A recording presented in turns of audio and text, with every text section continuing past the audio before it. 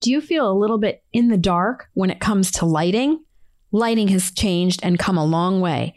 So today we're going to break it all down and shine some light on it with lighting expert and consultant, Staci Ruiz. Here we go. You're listening to Welcome Home to the Suburbs. Designing a new home to be your family's sanctuary can feel impossible during the stress of moving. In this podcast, interior designer Jill Kalman shares practical advice, design wisdom, and lifestyle tips for anyone moving to a new home. You'll learn all about the psychology of a well-designed home and how to survive the move and thrive in your new life. Say goodbye to overwhelm and hello to a home you love to come back to every single time. Here's your host, Jill Kalman. So today we are going to talk about lighting in your home, and it's something you might not think about till you've moved in and nightfall comes and you're in the dark. So today I've got Staci Ruiz with me. She is a lighting professional based in New York, and she has been in the industry now for 33 years. She specializes in lighting design, specifications, installation, and she offers a unique vision to each job she completes while communicating between all teams involved in the project. As you're going to hear from Staci today, utilizing the expertise and skills of a lighting professional can really make all the difference in the world. Whether you are a tradesperson, an integrator, a realtor, a homeowner, or an interior designer like myself, Staci is a tremendous resource in her field. And lighting has become so complicated in some ways, or there's just so much knowledge really, that having somebody like her is really an important part of the team. So I'm excited to be bringing her onto the podcast today and share her perspectives with you. So I look forward to the conversation. Grab your cup of coffee and come join us. Hi, Staci. It's so good to have you here with me on the podcast today. Thank you for joining me. Hi, Jill. Thank you for having me. You're welcome. I'm so excited because, we had connected, and I think that the area of lighting is such a good thing to talk about. And you as a consultant and that being your expertise is so important for people, I think, to educate them about, because lighting plans, can't always be left up to electricians, can't always be left to designers. And it's not to say that there aren't skill sets in those fields, but it really takes an expert, in my belief. And even in design school, I learned about lighting. But as I said to you, I certainly wouldn't consider myself an expert. I have enough of an education so that I can work with somebody like you and maybe understand the language. So I'm really happy that you're here, because I think there's a lot that we can, teach people today and open their eyes about. So thank you. For sure. Thank you. So I'll give you a minute just to kind of give a brief introduction as to what you do and maybe define, what a lighting consultant does and exactly how you work. Why don't we start there? I would love to. Well, lighting designers and lighting consultants like myself offer a very unique vision to a job.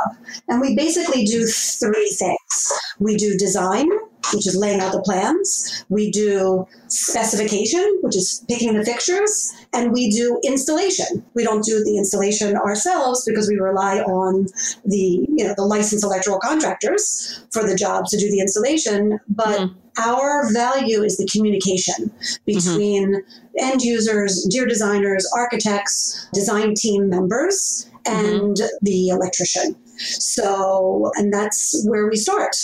To start with the design process, we go to the space, I go to the space, and according to the existing conditions, according to the existing electrical, according to the architecture, according to the style, according to the budget, of course there's always a budget, I talk about all the different lighting concepts. So we talk about what recessed lights do and what they don't do. And we talk about architectural wall sconces and track lighting and linear LEDs, which are becoming part of the repertoire of architectural lighting design for residential application. Lots of creative ways to use that.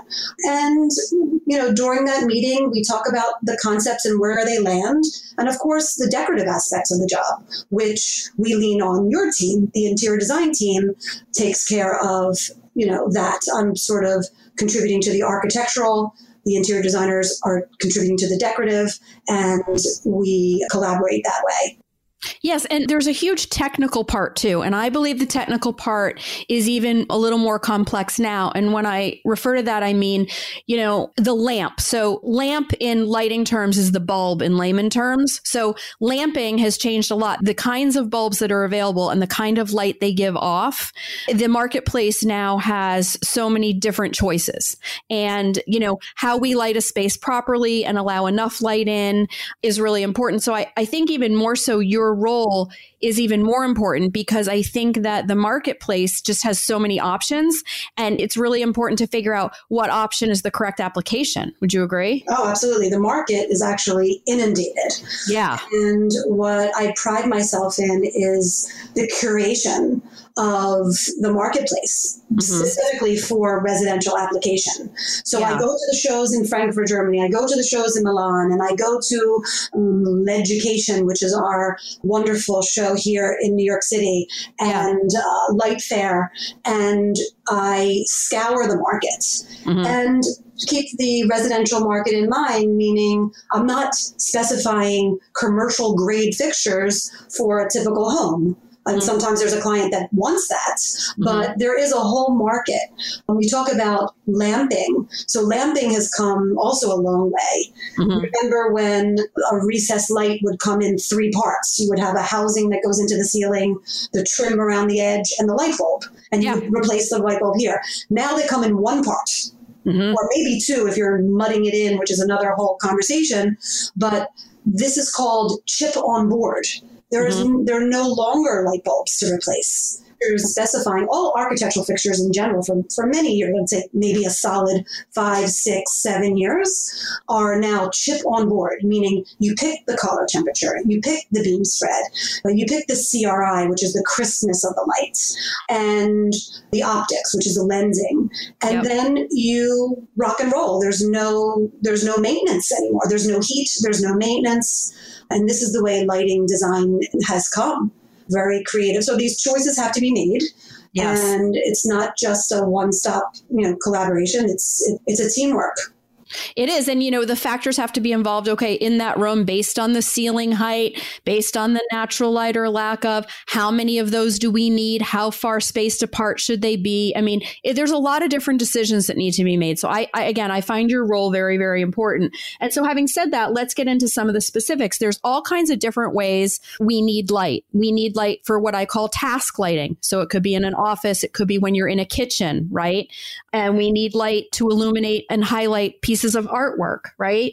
And I want to talk to you a little bit about ambient light and layering light. So let's kind of start with those things, and then we can kind of get into how things are now controlled more with remote and that type of thing. Sure, we can talk about that simultaneously. But let's just talk about sort of the different kinds of light that we need in our home and how you help, integrate that into those areas. Of course, everyone wants to be able to walk into a room, flip a switch, and light the room. That's ambient lighting. That comes from many different sources. It can be a combination of sources when you come to the dimming capabilities, and hand in hand goes the integration. And that's another conversation we can have about bringing those task lights to a certain setting. The ceiling light, whether it be surface mounted fixtures or cove lighting or recessed lights, something coming from above, set to a certain level. But the intuitiveness of walking into a room, flipping a switch to light ambiently can be done so creatively. And it's also very personal. Some people prefer only indirect lighting. Some people prefer a combination. And now they have lots of opportunities to get creative with architecture. So the market, again, is so interesting and changing as we speak. Task light, go back to task light. Of course, every surface. One of my colleagues always says, I love when she speaks about task lighting. She's like, you only need lighting where you need it. So when people tend to put in a grid of recessed lights, in a kitchen, or a grid of lights in a family room, you really only need down lights or task lights where you're sitting, where you want to read, where you want to play, where you want to, have that pool of lights. And the lighting design field is, a combination of art and science. So you can play with the shadows, you can play with the pools of lights. And that's the fun part. This is the fun part of any job. Yeah, because in a kitchen too, there's also under counter lighting, right? Correct. Always under counter lighting because you need that task. And, manipulating the cabinetry, maybe, with the architectural plan, doing some indirect lighting, or more than likely there's an island or a peninsula in the kitchen. We must have direct light over that because that's typically the vortex of a home. Everyone's, no matter, what type of lifestyle, you're always around your island in the kitchen. Someone's on one side cooking, the other one's having a glass of wine or feeding kids or whatever they're doing. So that area is really, I call it the vortex, but it's sort of the most important part. Yeah, because, my point is you may have a chandelier over the kitchen table where you eat, maybe even combined with some recessed lighting, but then over the island where there could be the stove, potentially the cooktop, like mine has the cooktop.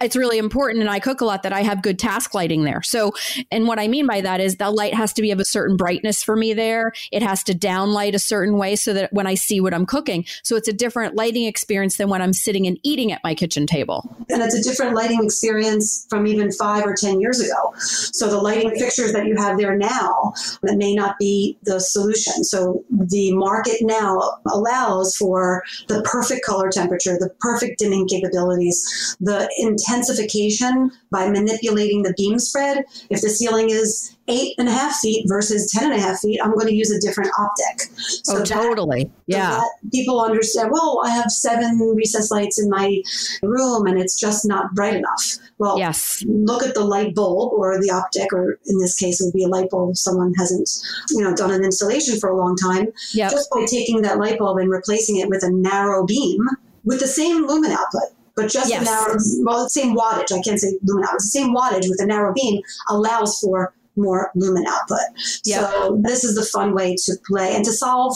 I'm solving a lot of problems. I'm solving a lot of miscommunication. So with the chaos that's going on right now with different types of drivers and different types of color, and people say, I don't want LED because, they were early adopters and they're stuck with, low CRI and poor color temperatures. Now it's gotten so much better. It's basically 100% of my repertoire is LED. There's nothing else for architectural lighting. For decorative lighting, I'm still using incandescent bulbs here or there for, decorative sconces when you want that warm to dim or, for other reasons. But mostly everything is decided, specified, decided, and installed without an issue. Yeah, so I had a question about that. So a lot of the LED, one of the bigger complaints is the light is very white. It's almost too white and people want it warmer. And I believe there is an LED bulb that gives a bit warmer light. I just heard it and I'm not remembering right now, but you might know. What is the one that gives you a little bit warmer feel? The more common Kelvin temperature is 2,700. Okay, I was going to say. Right. Okay. So those are the two numbers that people talk about. Yes. But there's also 2,400K and 2,200K for millwork and things like that when you just want to glow. Yeah. I'm working with all the color temperatures, all of them. Okay. There's no standard. So just like there's no standard drivers or transformers or that type of thing, everything depends on the manufacturer and the engineering of the particular fixture. Yeah, I think I had heard on a design podcast something like 3,000 or lower gives you that warmer feeling. So that's kind of right in line with what I heard. Yeah. That's when I come to the second part. I was talking about design. The second part is the specification. The actual specification process has also changed. There used to be a time where I would say, hey, meet me at this lighting showroom, and we'll go look at the different fixtures and we'll be done with it. It doesn't exist anymore. First of all, there's very few showrooms and they just can't keep up with the technologies. They just can't. So luckily, because I've been in the business and I have wonderful relationships with so many vendors, they're very generous and very communicative. They send me samples and I do what they call mock-ups for all of my jobs. So after a design concept meeting where I get everybody excited about, this concept or that concept that they may not have heard of, I schedule a second meeting. And during that second meeting, I'm actually bringing fixtures with me. I'm not bringing crystal chandeliers or decorative, things, but anything architectural I'm able to bring with me. And I'm able to come to the space, plug it in and hold it up. And that's when we talk about color temperature and beam spread and placement and CRI, which is the Christmas, and you can actually see the difference right in situ. And that's great. It's been a lifesaver. It really has. Definitely. And then, I know the big thing is for everybody to be able to have dimmers. So let's talk a little bit about dimming systems and then how these light systems are controlled in your house, whether you do them remotely or not. So I would just like your take on that as well. Yes. Well, there was a time, I have to say, when it came to integration, I would say about 15, 20 years ago at this point right now, where my clients would say, can you please remove the system? It's just driving me bonkers. Yeah. And you always hear the horror stories about someone who did a renovation and is really unhappy with their controls. Yeah. But I can say consistently within the last 6 to 8 years, there are no issues. Not on my jobs. I explain to the clients, this is a situation where you just need communication. So the manufacturers have, dimming testing, which helps a lot with their engineering department. But also if you're hiring someone who is familiar with the capabilities and the differences between the different drivers and an integrator who I work with, those are my people, those are my members, it's flawless. And I do tell my clients, the ones that are skittish, that when they're designed, intuitively, they should be very, very friendly, very easy. And on my jobs, they are. I've had nothing but success stories. But when someone's buying a house or an apartment at this point in 2020 and beyond, it's almost a given for resale value. They must do something. Maybe they don't want all the bells and whistles. Maybe they don't want their toaster oven to go on, with a command.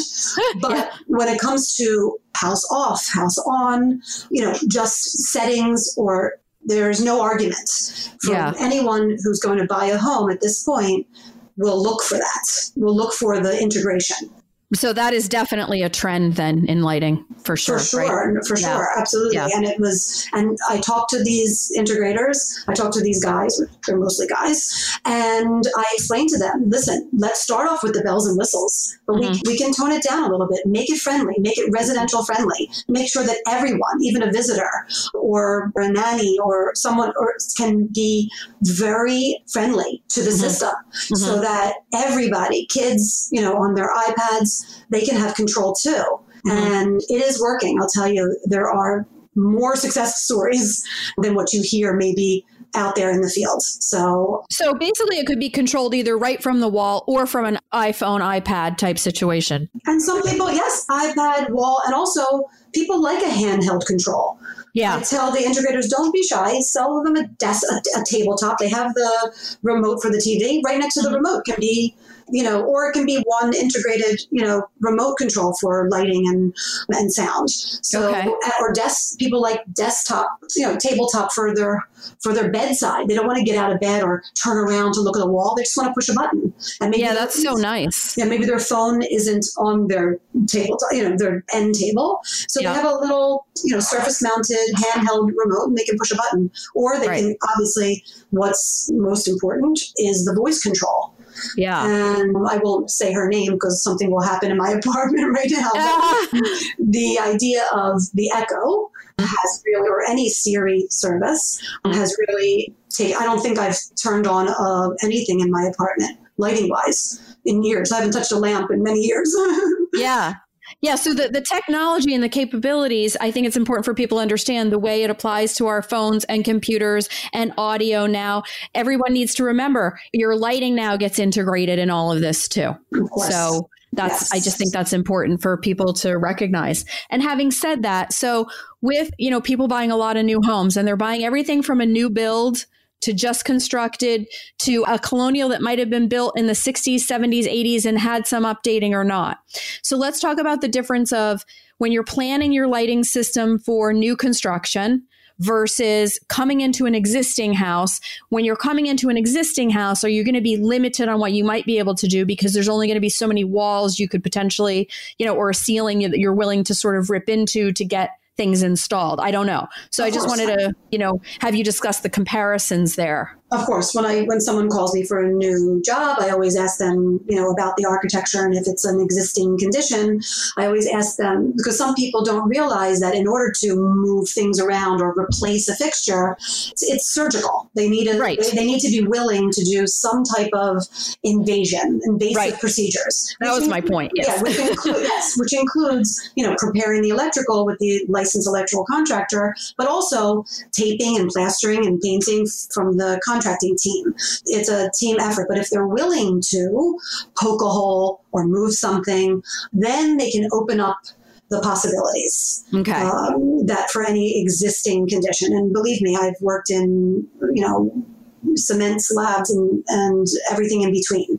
So, homes in the suburbs and where you're working, it's actually much easier to do those surgical procedures because you're in sheetrock and pulling lines and can be done. Mm-hmm.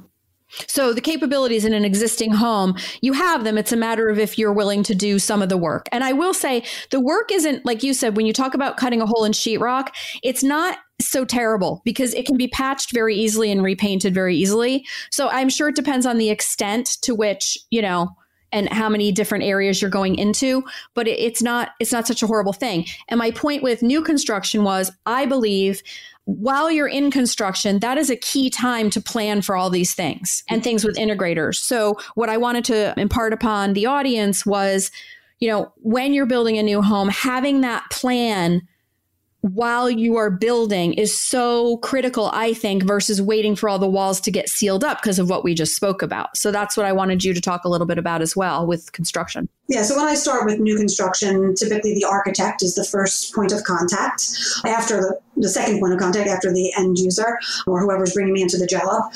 And we sit down with a plan and they give me the reflected ceiling plan.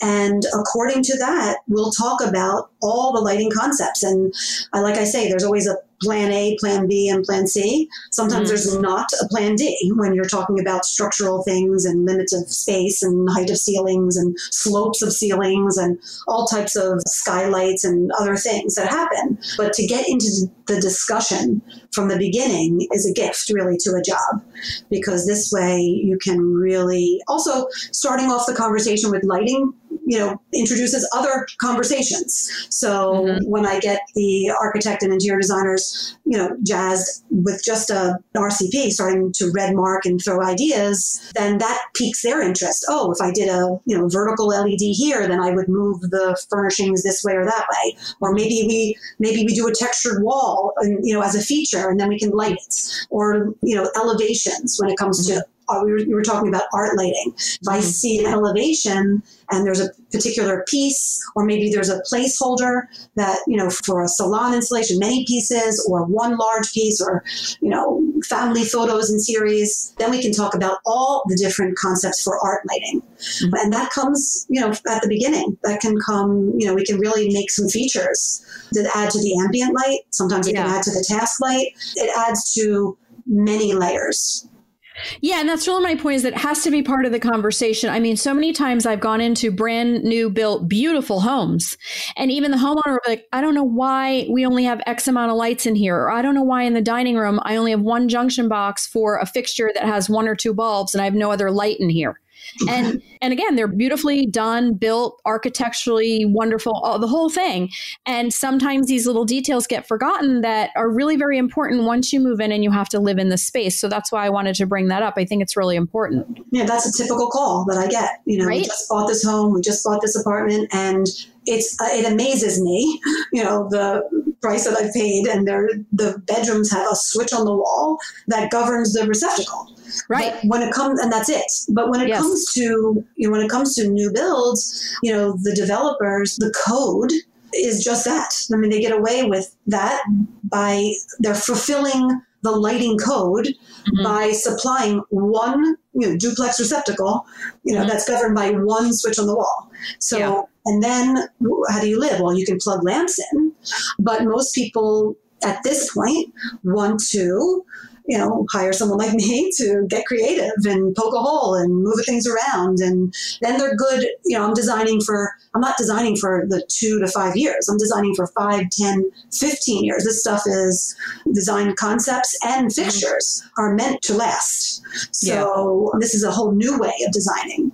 Yeah, I think it's just important, to say to our listeners to be thoughtful about it and ask the questions, because, in the end, after you move in, you don't want to be stuck with like, oh gosh, this room is so dark or it doesn't have this. So I think that's just a really important point to bring up. And just to circle back for a minute for artwork, because people have this question a lot. Is there anything specific you recommend to illuminate artwork? What tips do you have about that? Oh, there's so many wonderful concepts to light art. The fixtures themselves have come such a long way. If you go into, you can see my website and my other presence online, but I'm lighting some magnificent things. The color temperature, the CRI, the control, even from a typical picture light that you would see, with an extruded metal tube, has come such a long way. And just to make everyone understand, there's no longer a heat factor.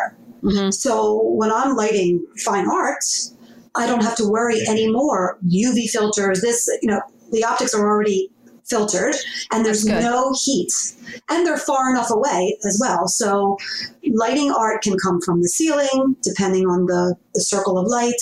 It can come from a linear feed, mono points, and then the ever popular art light or picture light.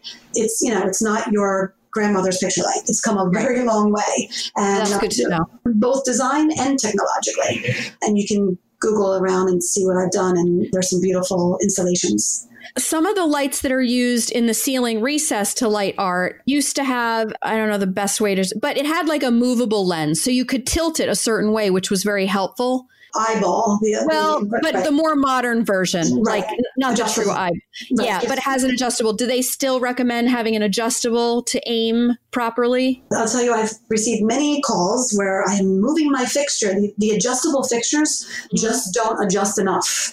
That's what Yes, I'm sure you've got where the circle only comes up I have from the wall. So that is a factor of placement, of the beam spread, and the arcing of the bulb, right? Because it's a circle, it's an arc of light. So, more popular, when you want a clean ceiling, most of the art is lighted by a wall washer, which is a specific wash of lights, but that has to be, there's no adjustability. So you have to be careful. You have to lock it in, the right way. And then there's also linear wall washers, which are fantastic, becoming more and more popular. And then when you want that arcing of light or that dramatic circle of light that you don't get from a wall washer, then you just have to be careful about placement. You place it closer to the wall, depending on the height of the ceiling, depending where the art is placed. That way, when you have that 30-degree or 40-degree rotation, then you have some flexibility. Then you're not stuck. You can put that circle of light up. But mostly, you're going to get full control if you do something on the surface of the ceiling, where that comes out of the ceiling. Then you're never stuck. Okay. Yeah. I just wanted to circle back to that because I know that comes up a lot. And I'm assuming just in general, you do recommend dimmers everywhere, right? Don't you think dimmers are important? Yes. I think so. I mean, at this point, it's so easy to just dim. I have dimmers on any of my jobs. People say, oh, I really don't have to dim the bathroom. I really don't have to dim the kitchen.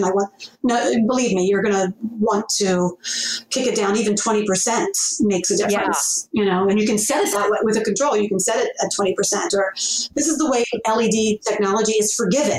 Say, oh, this is too white or this is too this. Well, you can, with controls, you can preset. So that's another plug for control. Yeah. That's great.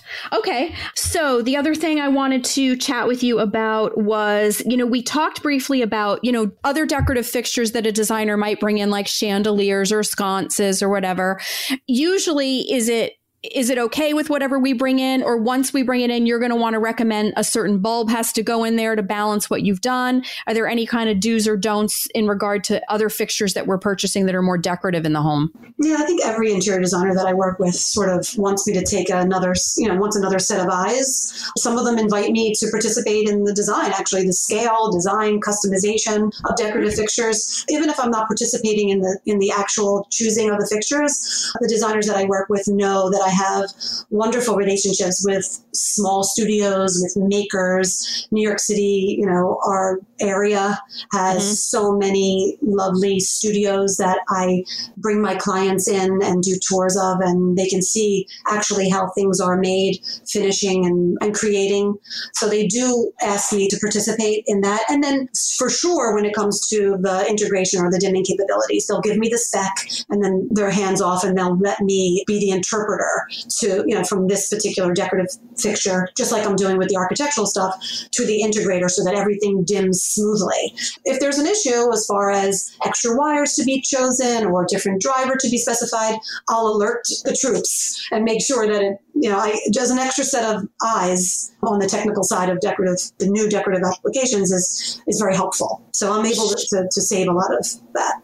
Sure. And then if it's a situation where perhaps the lighting system's installed, whatever, and on occasion, a client just on their own, after they're done working with the designer, working with whatever, they may have to replace or order a decorative light fixture on their own, a chandelier or whatever. Would you just recommend, as far as the bulbs they put in, whatever the manufacturer recommends? Sometimes I change them. Depends. Okay. I'll ask them for the spec, and sometimes I don't like a tapered. In other words, I was just thinking of an installation I'm doing now with a clear Murano glass, very traditional chandelier that we're actually using over a very modern table, but it's just to play on the design. Instead of using the standard tapered, it's called a B-type torpedo-shaped candelabra bulb, we're using round. We're using the round type, the round balls. Right. And it just looks a little bit more sophisticated, a little bit different, and we're not going to clip a shade on, so it's going to be a bare bulb. Right. And so I do participate in that conversation, yes. Okay. But we should follow the wattage guidelines, I guess, from the manufacturer, right? Oh, sure. Sure. Yeah. Okay. Yeah, that's what I meant. And then, people should know they have options like whether it's clear, whether it's frosted, whether it's the torpedo shape, whether it's the candlelight shape. There are those choices available now, which is really nice. Let's touch on outdoor lighting, because I think you get involved in that. I think, outdoor is definitely something, especially when people move to the suburbs. At night, it can be really dark and you can feel a little bit like you're in a fishbowl. I find having some illumination outside really helps the inside feel better, especially at night. You also want to be able to, from a functional standpoint, make sure your walkway is lit properly, the garage area where you're coming in, just so that people can see and no one trips. So it has a functional, basis, but also I think it makes a very big difference as far as the room setting, especially at night. Yeah, I love outdoor applications. I think that we get so creative with that type of aspect of the job. And, my motto for outdoor lighting is basically less is more, meaning, a very small wattage, in a dark outdoor space goes a very long way. So when it's done purposefully and carefully, the outdoor, landscape installations and patio installations can be so spectacular. There has been a trend, and if you take a look at some of the design magazines coming from Germany, from Italy, from Spain, you'll see that there are some fixtures, actual fixtures that look like lamps, but they're for outdoor application. So there are some interesting designs. So it almost looks like a lamp with a shade on it, but it can be bolted down or it can be moved around, and it just makes a warm, fuzzy feeling. And it's just a fun way of designing outdoor fixtures instead, and in collaboration with the spots on the trees and linear aspects in flower boxes or window treatments, that type of thing. Yeah, I was going to say uplighting trees is a nice thing to do too. And that's always part of it. But like I said, less is more. Like subtleties of that can be very elegant. When it gets too blasting and then it looks, it doesn't look as beautiful. Right. Also, there's another whole market to do with the new technologies, which is the rechargeable. So there are rechargeable designs, rechargeable fixtures that last 8 or 10 hours for outdoor application. That's great. They're really sweet, and I use them on all my jobs. Is there anything particular going on with decks and patios for lighting? The same. You always have the maybe a sconce that's attached to the outdoor, to the architecture of the house. Of the house, yeah. And then anything that is like a stair, a deck that goes down a stairs. I'm doing linears for that, but very subtle. And I'm not overselling the fixtures in that application. I'm actually toning them down. Yeah, I mean, maybe the goal is to have a glow, right? Versus obviously we all have one, like it's handy to have, a motion light over the garage for bright light, sometimes late at night. There's a certain amount of that maybe, but it goes on only when needed. But yes, for sort of a beautiful setting, I understand your point where it should just be sort of a beautiful glow and not something so jarring. Correct. Right? We've all been to outdoor barbecues where there's inevitably that spotlight that's attached to the house that's glaring in someone's face, and you have to move your chair over, 6 feet over this way. But those can be adjusted with sensors, motion sensors and timers and, settings. In other words, outdoor entertainment. So the blasting light goes off and the subtle light goes on, and then you have the inside of the home. Right. Because having a security light is a different thing. Sometimes we have one, it's at the tip top of the house. It's very bright. But on a couple of occasions, like if you heard something in the back or whatever, you want a bright light to be like, what's back there or what's going on? But it's not what you want to sit under when you're having a party. Yeah. So it's a good distinction for sure to make. So another way of being creative with lighting. Yeah. Yeah. So if you had to leave a couple takeaways with our listeners about lighting, what would they be? Whether it's a trend or whether just something to keep in mind, I'd love to have you just leave a couple tips before I allow you to let everybody know where they can find you. I can say that lighting technology has come such a long way, and you can get so creative. Before thinking that it's too expensive or too overwhelming, really think about that and look at magazines, look what's happening. The most beautiful lighting installations are architectural. Yes, there's always a main event, a chandelier or in a dining room or foyer, but if you look around the rooms in contemporary design forward, installations, you see a very subtle, sophisticated, elegant lighting installation. Mm-hmm. Yeah, for sure. And I think, now more than ever, I talk about a lot of things with our home being not an expense, but an investment. And I think particularly now that we are home more and the home is operating as so many other things, it's the school, it's the office, it's the library, it's the gym, it's the catering hall, it's the everything. Having the proper lighting makes a very big difference. And especially when you think about even just the simple working from home, right? And having the proper lighting to do the kind of work that we need to do. So I think, now more than ever, again, it's not an expense, it's an investment, both in your lifestyle and how we function throughout the day. And as you said, people are looking for it in homes when you go to sell the home or when you go to buy a home. So I think that's important too. So having said that, I'll close the show by having you let listeners know where they can find you, any social media platforms, websites, etc. We also will include it in the show notes, so anyone can click on the episode and find you by clicking there as well. But I'll let you take it away with that. Great. My website is my name, Staci with an I, Ruiz, staciruiz.com. I'm on Instagram, also at my name, and LinkedIn, which is also a nice way to find me. I'm on Houzz. Everyone knows Houzz, Houzz, with a lot of photographs and reviews to get to the bottom of how I work and the process. I'm on Brownstoner, Franklin Report. If you Google my name, I'll be all over the place. That's great. That's great. Yeah. So again, it was a pleasure having you today. You are full of information, and I think your job is such an important one, and your expertise that you bring to the table is invaluable to the home design overall. So I really thank you for coming today. Thank you so much, Jill, for having me and giving me the opportunity. You're welcome. I'll talk to you soon. And everybody, make sure you have enough light in your house. Take care. Bye. So that was great having an expert like Staci. As I mentioned, lighting design can be very complicated and very tricky. And as the years have gone by, it's gotten more so, as I mentioned, due to all the different things that are available in the marketplace. So having somebody like her to guide you, whether you're building a new home or need to adapt lighting in an existing home, is a really critical piece, and getting it done right really does make all the difference in the world. So I I hope this was helpful. This is, everything from people in the trade can, utilize her services, as well as realtors, as well as you, the homeowner, as well as interior designers. She's just really a great resource and a great expert in the field. So I hope you enjoyed listening to her as much as I did. And I think we had some, good takeaways and learned a little bit about trends in lighting and its importance in our home. So thanks so much. And from my home to yours, I'll see you next week. Thanks for listening to this episode of Welcome Home to the Suburbs. Head over to JillKalmanInteriors.com to learn more about designing a beautiful new home while minimizing the stress of moving. See you back here next week.